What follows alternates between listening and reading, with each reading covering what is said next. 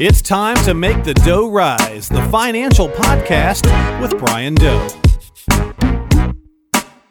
It's time to make the dough rise. Once again, Walter Storholt here with Brian Doe, certified financial planner at Livingworth Wealth Advisors, serving you in the Lake Country and beyond with an office in Greensboro, Georgia. You can find Brian online at livingworth.com. Get info on the podcast and lots more information as well. Livingworth.com. Brian, great to be with you this week. How are you, sir? Not bad. Just for context, today is the first day of fall. We're recording this on September 21st, and it has cooled off and is quite pleasant in South Georgia today.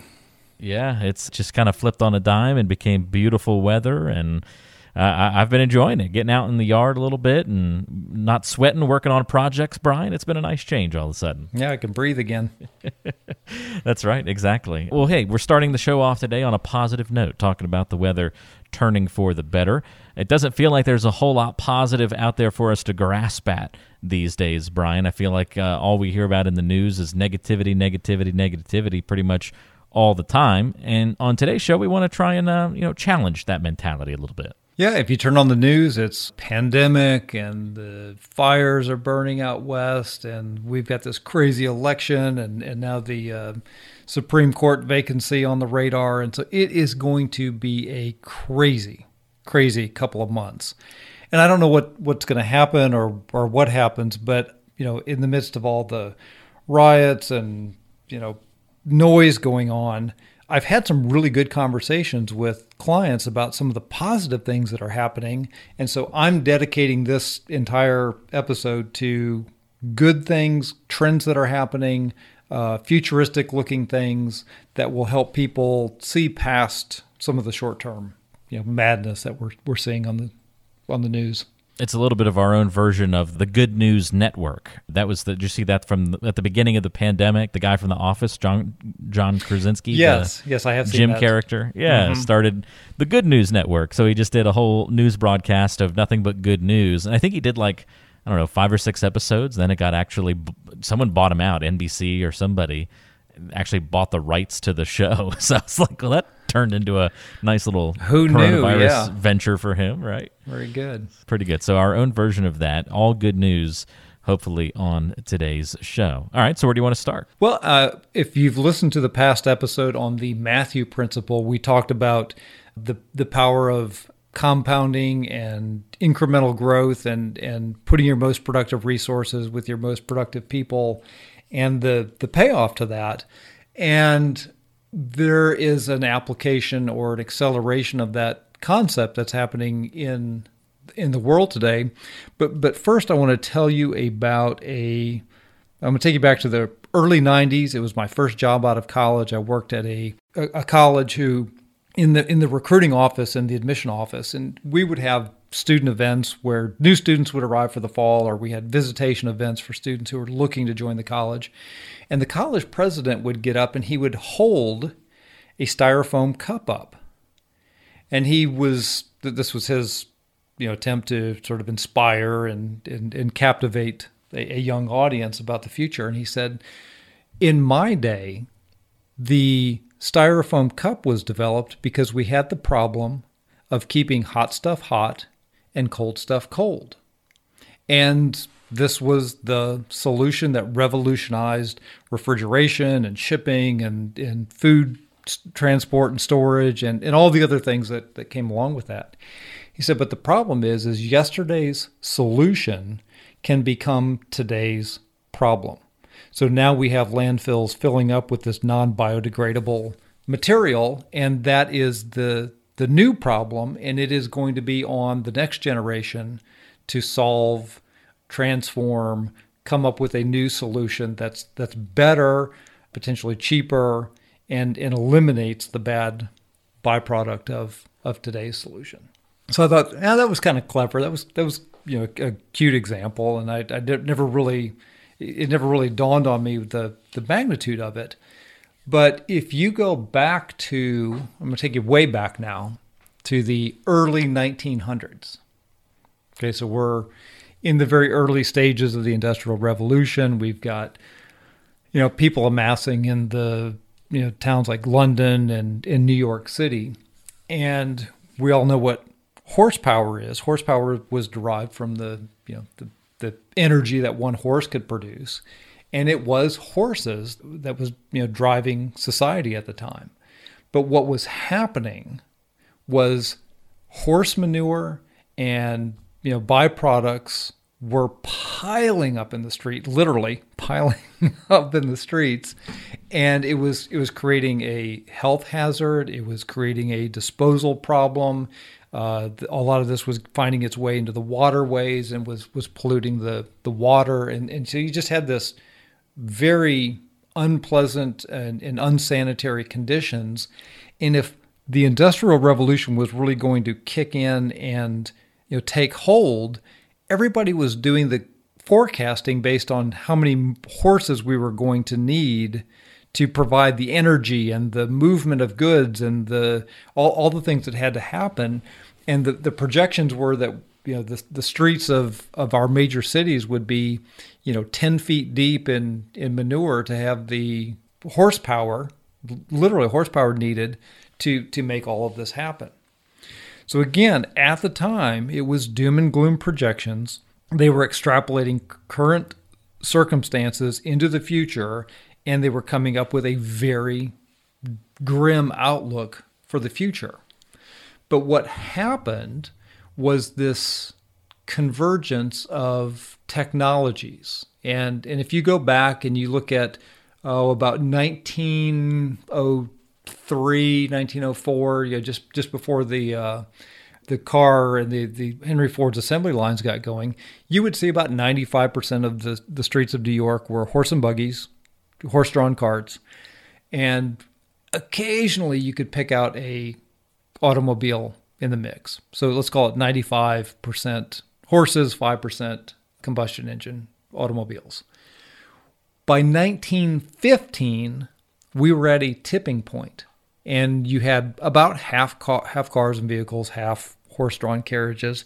And then just 2 years later, the cost and the availability of combustion engine vehicles had exceeded the cost and productivity of the horse-drawn vehicles and carriages, to the point where we were at 95% combustion engine vehicles, 5% horse-drawn. And so this transformation early on looked like a fad. It looked like a gimmick. It looked like just an oddity to the general population. But within about 15 years, all of society made this shift. And it was the convergence of the development of the combustion engine, Henry Ford's development of the assembly line, and the ramping up of the petroleum industry. So it was those three things converging that literally transformed the Industrial Revolution, the sanitation on the streets of major cities, the speed and ability to get around, and I think a lot of the horses out there were quite happy for the development too. Yeah, they got to go off to the pastures. That's right. That's right. Well, not out to the pasture, but you know what I mean. Just go relax a little bit. They didn't have to do all the heavy lifting anymore. That's right. That's good. Amazing. I feel like this is going to be a common theme where we see these problems get solved, and then those solutions become the next problems. So we've got to find fixes for the solutions that are fixing things. Yeah. Okay. So the styrofoam cup was a nice little metaphor. But this actually happened in the past with a technology with automobiles. But now think about how the development of the automobile transformed the entire rest of our world for decades to come. We had parking lots, we had moved to the suburbs, we got smog, gridlocked, traffic lights, we've got all the infrastructure of gas stations and refueling stations. And we acquired the expense of purchasing vehicles. It's interesting when you kind of threw out those stats of the combustion engine and the horses. That was a pretty fast transition. I mean, especially for back then, the pace of technological change from 03 to 15 and 17 in just a matter of 15 years to completely flip from 95% horses to 95% combustion engines, and especially that last half. It went from 50-50 to that 95% combustion engine in just a 2 year span. Just a few years. Yep. Yeah. And so it's this exponential technology, this exponential development, and you have to have a solution that is better and cheaper than your previous one. That is a caveat to this. But the projections now, and well, everybody's seen Tesla, Elon Musk, and the development of Tesla and the electric car is, if you're not aware of that, I don't know where you've been for the last five years or so.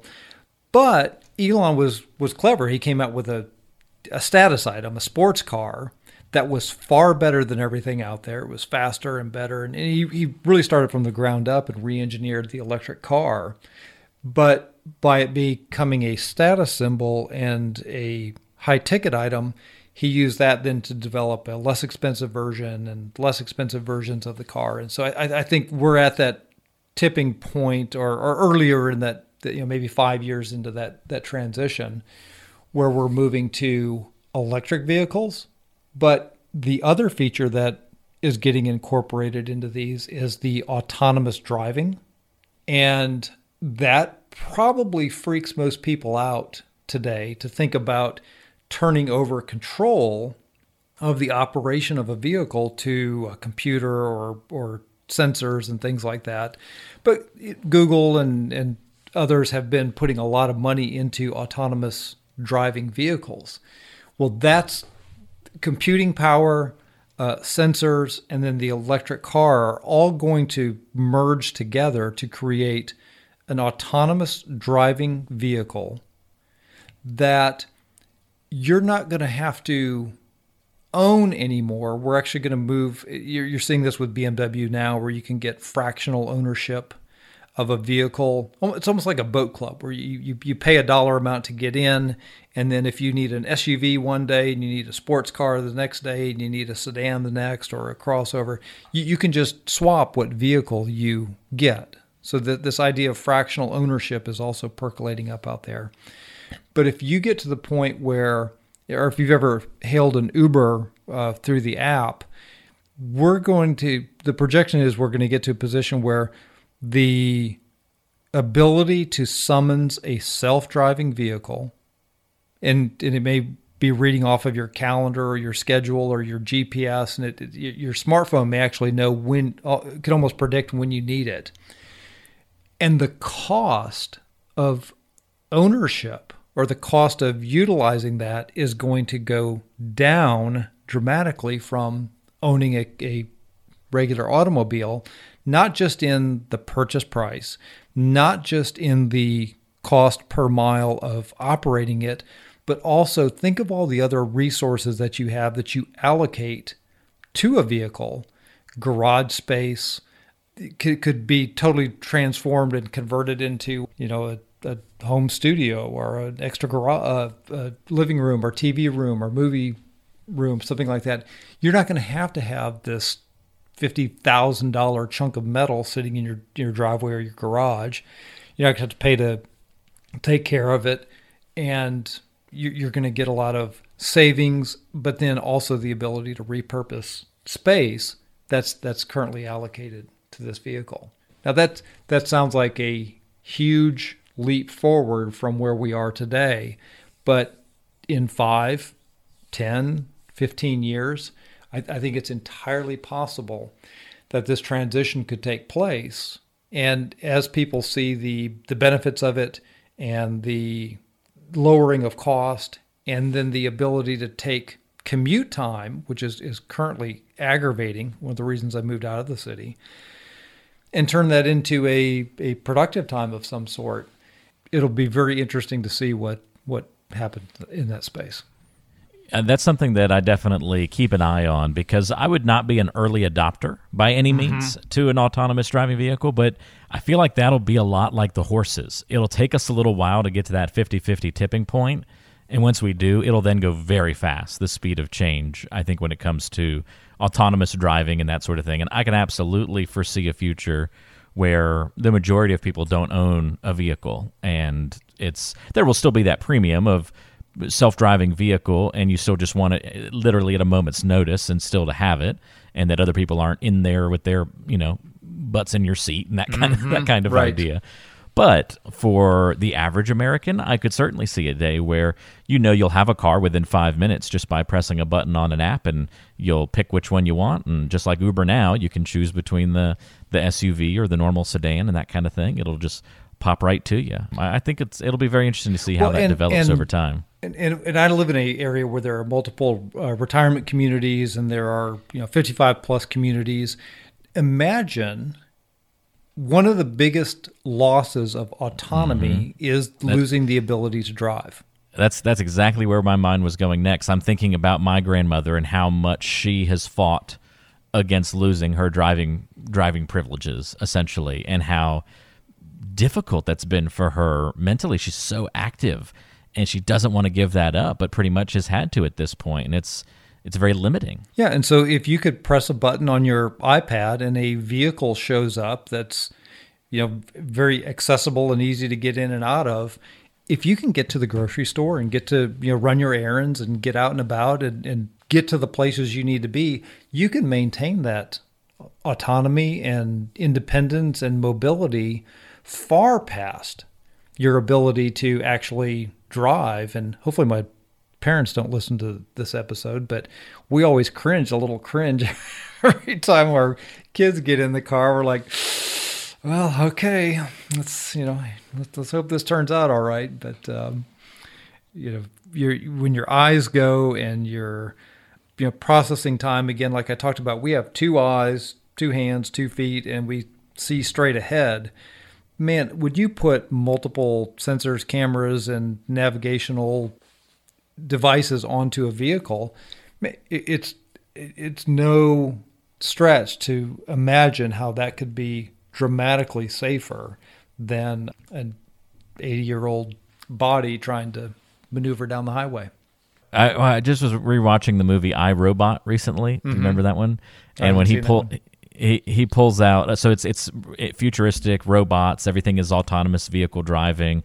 Everyone has a personal robot basically in your house who helps you with dishes and chores and all that. And of course, the robots kind of develop a mind of their own and take over. And it's a Will Smith movie. But it's really funny that you mentioned that, because that's exactly what he does. He's very anti-robot in the movie, Will Smith is.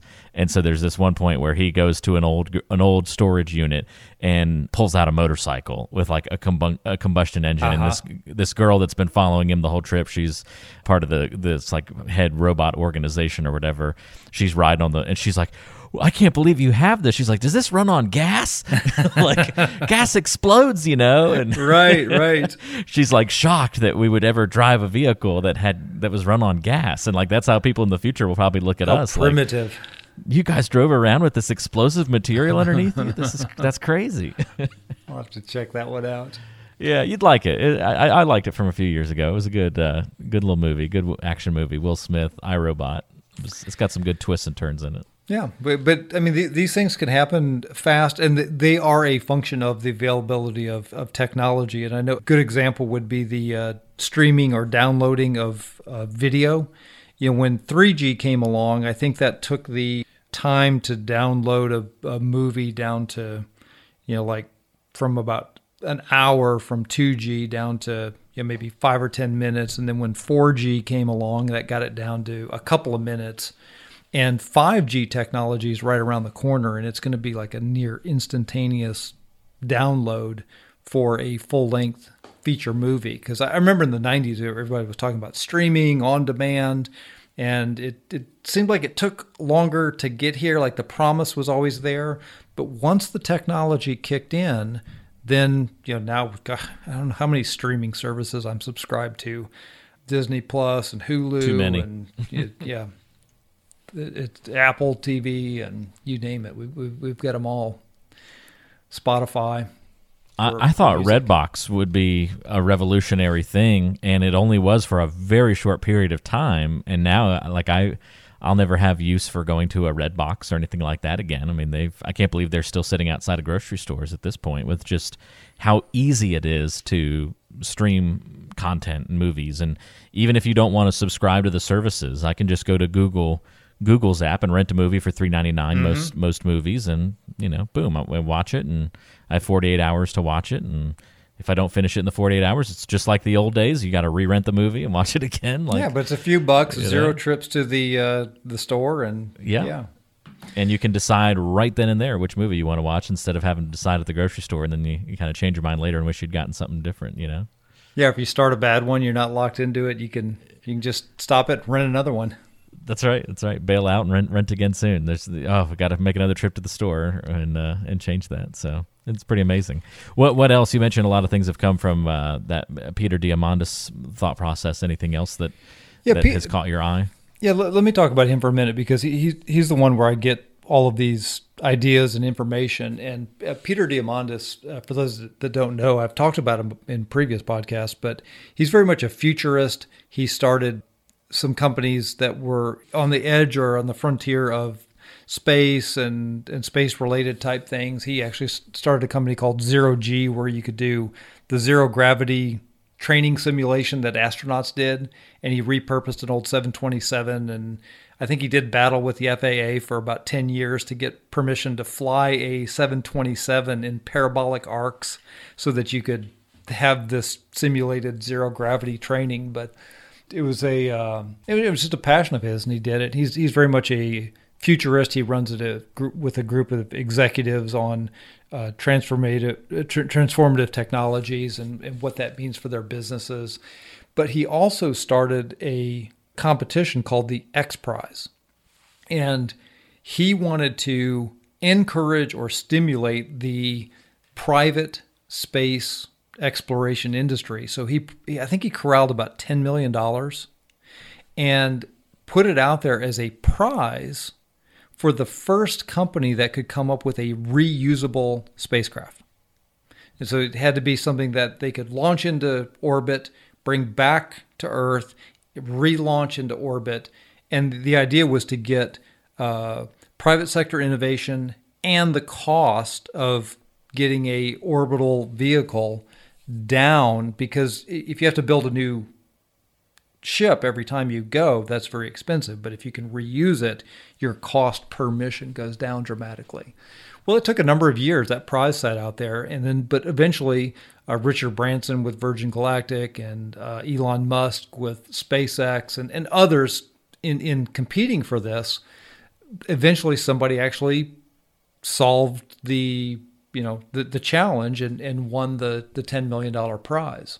Well, he has since taken that X Prize concept and said, well, gosh, what other problem or what other need is out there that we could come up with this challenge to spur private sector innovation. And one of the big ones that's underway right now is the creation of a tablet-based teaching device that could take a young child or an illiterate child and get them to basic literacy, reading, writing, and proficiency for the cost of maybe a $600 tablet, and get them up to speed in about 18 months. And his idea then is to transform illiteracy, particularly in the third world or in poor areas where you don't have the teachers and the infrastructure. You could use technology to scale this up and just put a tablet in a kid's hand, and if they work through the program, within about 18 months they would be able to read and write and better communicate. Well, that prize has been in place for a number of years, but they've got 5 prototyped solutions that are in the field right now. They're testing for results and efficacy, and the final winner will be granted the prize, and then we'll have created a technological solution that takes teaching and the ability to go from illiteracy to functional literacy in a very short amount of time in a very cost-effective manner. So there's all these really cool, clever solutions that he's coming up with X Prizes for. And if you get a chance, I mean, you can check just go Google X Prize, and you can see all the prizes that are out there today. When he puts them out there, they sound a little far-fetched. They're a little on the frontier of what people think is possible, but with the combination of the right people, the right resources, the right ideas, and the right technology, these things are actually coming to fruition. If you want to see something inspiring, just go watch one of those recent rocket launches where in the onboard view of the rocket returning to Earth and landing on a platform in the middle of the ocean, absolutely amazing. I mean, just takes your breath away. The precision and the speed at which they bring it back down and then slow it down right before it hits the deck. I mean, just amazing. The precision and accuracy and thinking about the work that it took to pull all of that off with angles and trajectories and all the different factors they have to take into account. Just amazing. It's amazing how innovation happens, and also when there's a little financial incentive behind it, how that motivates people. And they've taken the financial incentive was to create this breakthrough, but now look at SpaceX has put the first manned launch into space, and it kind of got overshadowed by all the coronavirus and political news. But that is a major, massive breakthrough for the private sector. And the other thing that is making the space and spacecraft market lucrative is the number of satellites being put into place to make all of this happen. Global positioning satellites, a whole network of satellites that could deliver high-speed internet anywhere on the world. I mean, there's all kinds of stuff that's going to be coming from this technological revolution. But it started with the idea of just challenging people, private citizens and organizations to solve a problem. And it's so anyway, Peter Diamandis is the guy. If you want to learn more about him, I'll recommend some of his books later. But he's behind a lot of these things. All these things are so impressive, Brian, when you look at them that way, and I love the incentive behind these things. Well, we just keep getting bigger and bigger and reaching for larger and larger heights, and it keeps happening so fast. Yeah, and there's a concept called Moore's Law that we should definitely introduce here, and maybe should have sooner. But the thing that has been happening, and again, this is like the compounding of portfolio values or that Matthew principle we talked about, but Moore's Law was, I think he was a scientist or researcher at Intel, and he noticed that the computing power or the number of transistors that you could fit into a chip was doubling every 18 months. And this has been taking place since I think the late 50s, early 60s, and it has continued to this day. And we are to the point where by about 2023, for $1,000 price tag laptop, you will have the computing power of the human brain. Now that is like a 10 to the 16th power computing capability. That's how many neurons and synapses that we have in our brain. And so to reach the computing power of the human brain is a major milestone. And that's where a lot of the power to crunch all the data and to do the analysis and design and learning from all of this stuff is going to come from. But if we have 20 more cycles of this doubling, so that could happen in 15 years at this rate, 15 to 18 years, that same $1,000 laptop that I talked about will have the computing power of every human brain on the planet. So imagine a machine that has the computing capacity of every single human brain on the planet. It's sort of like when I start talking about trillions and trillions, it's an incomprehensible concept. So now we can include computers into the joke of, how many does it take to screw in a light bulb? How many computers does it take? if once they get on this equal footing as us in the year 2023. Yeah, I don't know what power to the 10th that is going to be, but 10 to the 16th is even past my comprehension of trillions. It's a lot of zeros. It is a lot of zeros. Hard to imagine what that's going to translate to. I know that there's lots of talk of kind of morphing, like the movie Matrix, becoming more reality, kind of merging our brains with computer chips so that we can then keep up with the computers getting smarter than us. That's a little bit creepy to certainly think about. Yeah, and it's kind of happening. We're to a degree with our phones attached to us. We're part cyborg now. We've got this, capability in our pocket that it's unimaginable 20 years ago what conveniences and power that we have assisted by this device. Now, it's not planted in our brains yet as a microchip, but that may be around the corner. So we'll see. But we've seen it happen with overlays like Google Glass and things like that, where you can wear a pair of glasses. And then we've heard of this augmented reality type things with your phone, where you can use your phone's camera and look at the world around you, but instead of seeing an exact representation, objects, facts, ideas, things can be overlaid and triggered as you move that camera around, sort of a virtual reality thing. So you think of the implications of that continuing to be added into, then becoming glasses and then a lens and then maybe eventually implanted. But even if it never went that far and it just became a lens or something like that, but you're walking around and it'd be like the movies where you see your friend coming down the street and you can tell, it'll pull up details right there on your contact lens of, oh, that's right. Pull up your your old Rolodex, right? Like, oh, that's right. Be sure to ask about their brother's health and has two sisters. Ooh, I need that. I need that. Wouldn't that be great? Like help recognize people when you see them and remember good questions to ask them next time you see them. You could log that into your brain and then it'll pop that up next time you see them. I mean, that would be like having my wife Laura handy. She's always good with the details. That's my wife too. Yes.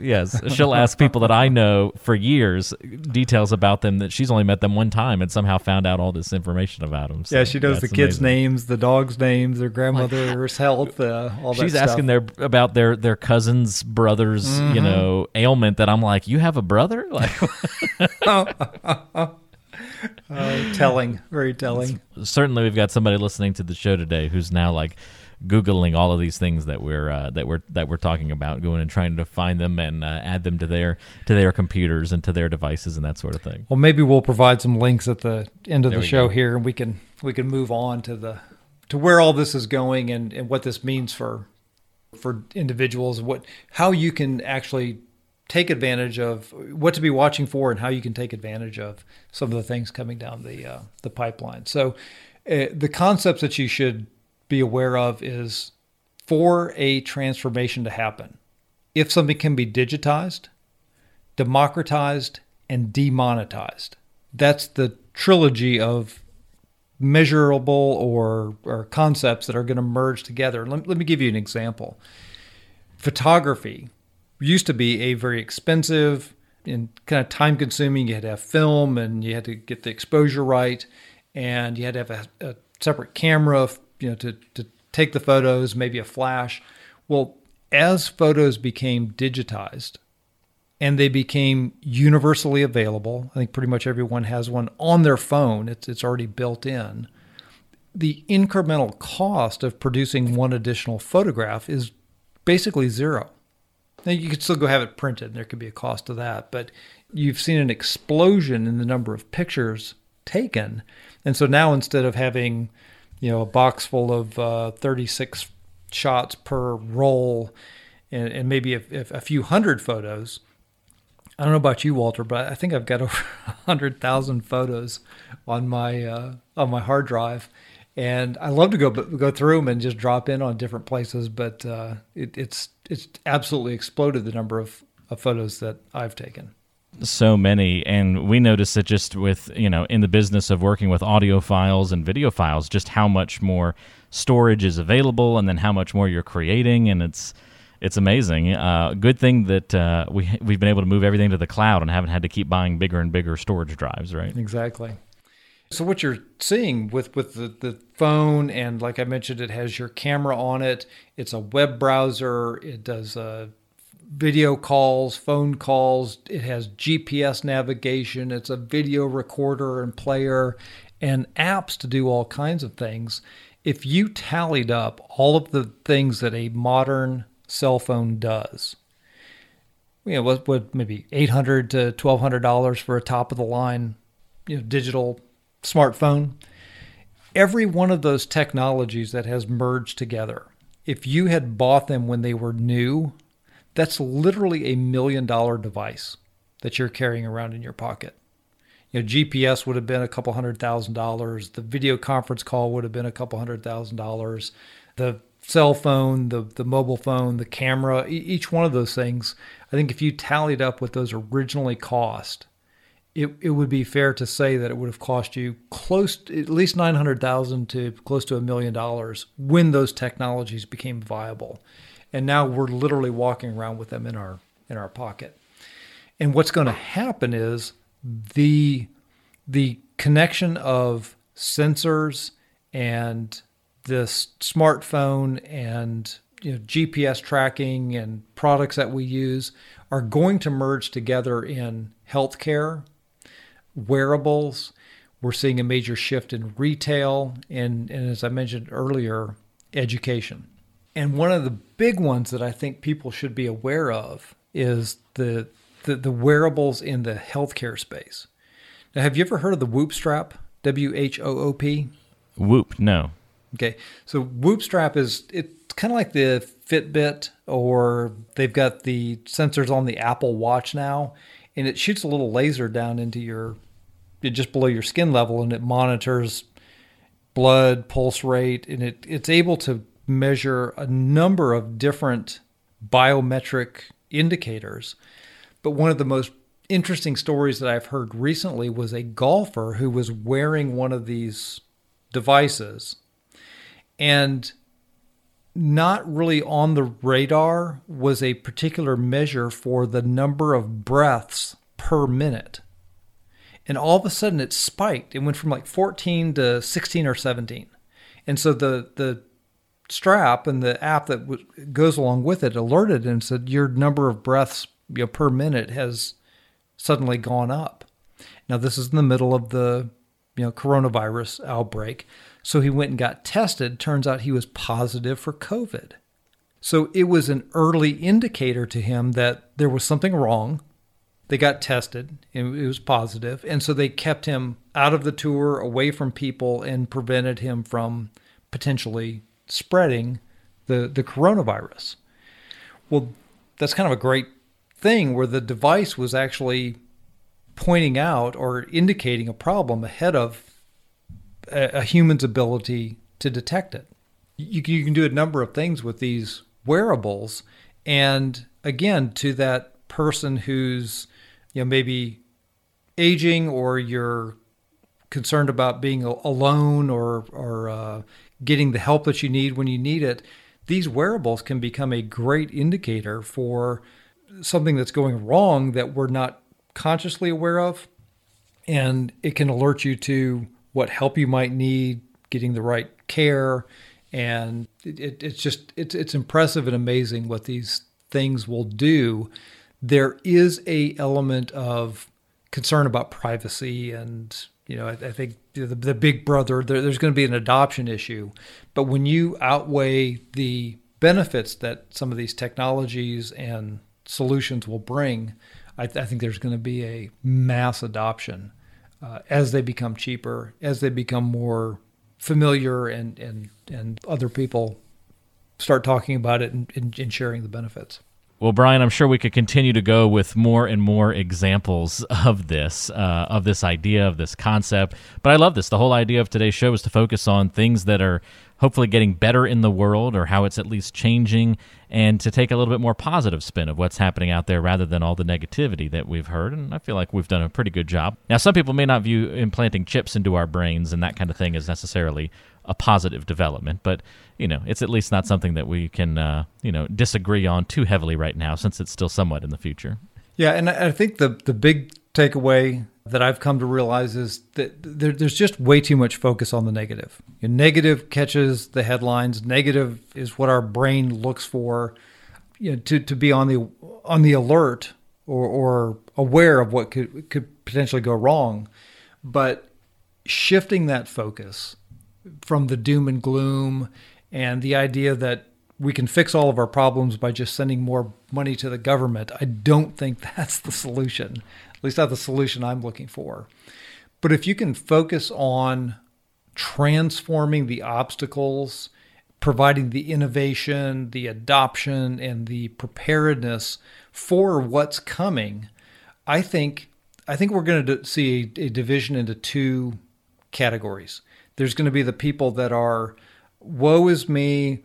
They aren't looking positively to the future and figuring out what do I need to do to position myself for that and be ready for that. And then there's going to be those that look ahead. They're positive minded. They're going to educate themselves and prepare themselves. And I would argue that that's the category you want to be in going forward. There is a massive amount of opportunity. The transformations that occur are going to be a little disruptive. It's hard to know exactly what's going to happen. But if you're willing to embrace that and take that on, or encourage your children and your grandchildren to be focused in that direction, I think there's no shortage of opportunity, both for individuals and things to do. But as these technologies come on, there's going to be a huge shift in investment opportunities.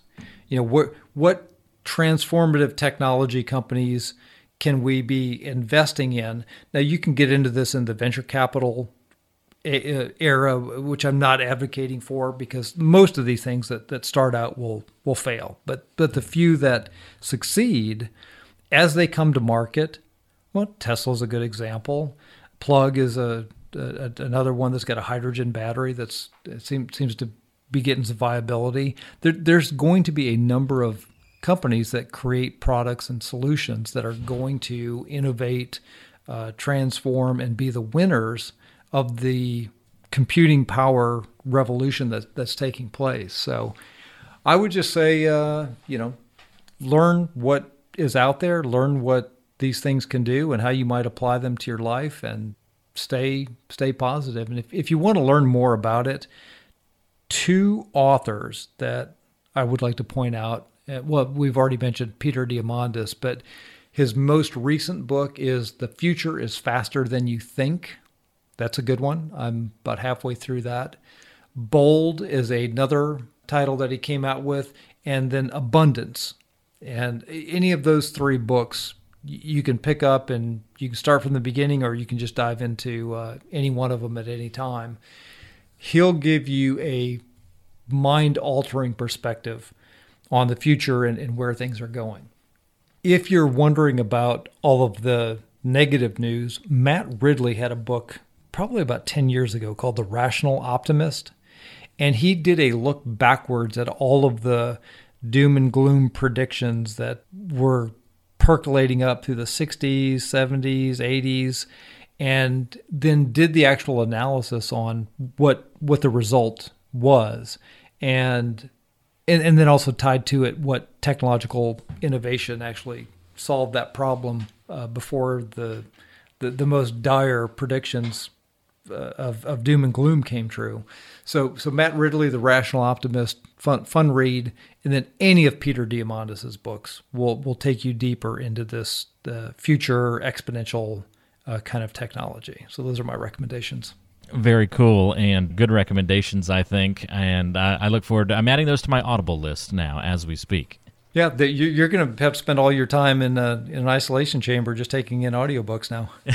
That's right. I hear you have quite the library and lots of suggestions on the way to me, so I'm looking forward to diving into those a little bit more. These are great. We're going to put links in the description of today's show where you can find those books if you want to learn a little bit more about all of that, of course. And if you've had trouble maybe even with your investing life, looking on the bright side of things and staying optimistic through some of the economic upheaval that we've had this year and the ups and downs of the economy and everything that's gone on in 2020, don't hesitate to reach out. Brian's a positive person and happy to kind of help show you that light as well, and that not all is bad in the world and that there are positive things happening out there. And that can be reflected in our economic and financial plans as well. Here's a great way to interact with us here on the show and with Brian Doe and the team at Livingworth. Go to livingworth.com. That's it, livingworth.com. And we'll put a link in the description of today's show for that. But go to livingworth.com and click on Let's Get Started. It's the big button right there on the front page. When you do that, you'll be taken to a 10-question quiz that will help determine if you are prepared for retirement. So are you ready for your retirement? Find out. Click the Let's Get Started button on livingworth.com. It'll take you through an easy quiz. That's a great way to start your retirement journey. Again, livingworth.com, and click on Let's Get Started. Brian, great show today. Learned a lot and kind of excited for the future given most of the things that we've talked about today. Yeah, I think it's going to be good. I would encourage everyone to check it out and do a little more homework. All right, thanks for tuning in and joining us on Make the Dough Rise. For Brian Doe, I'm Walter Storholt. We'll talk to you next time.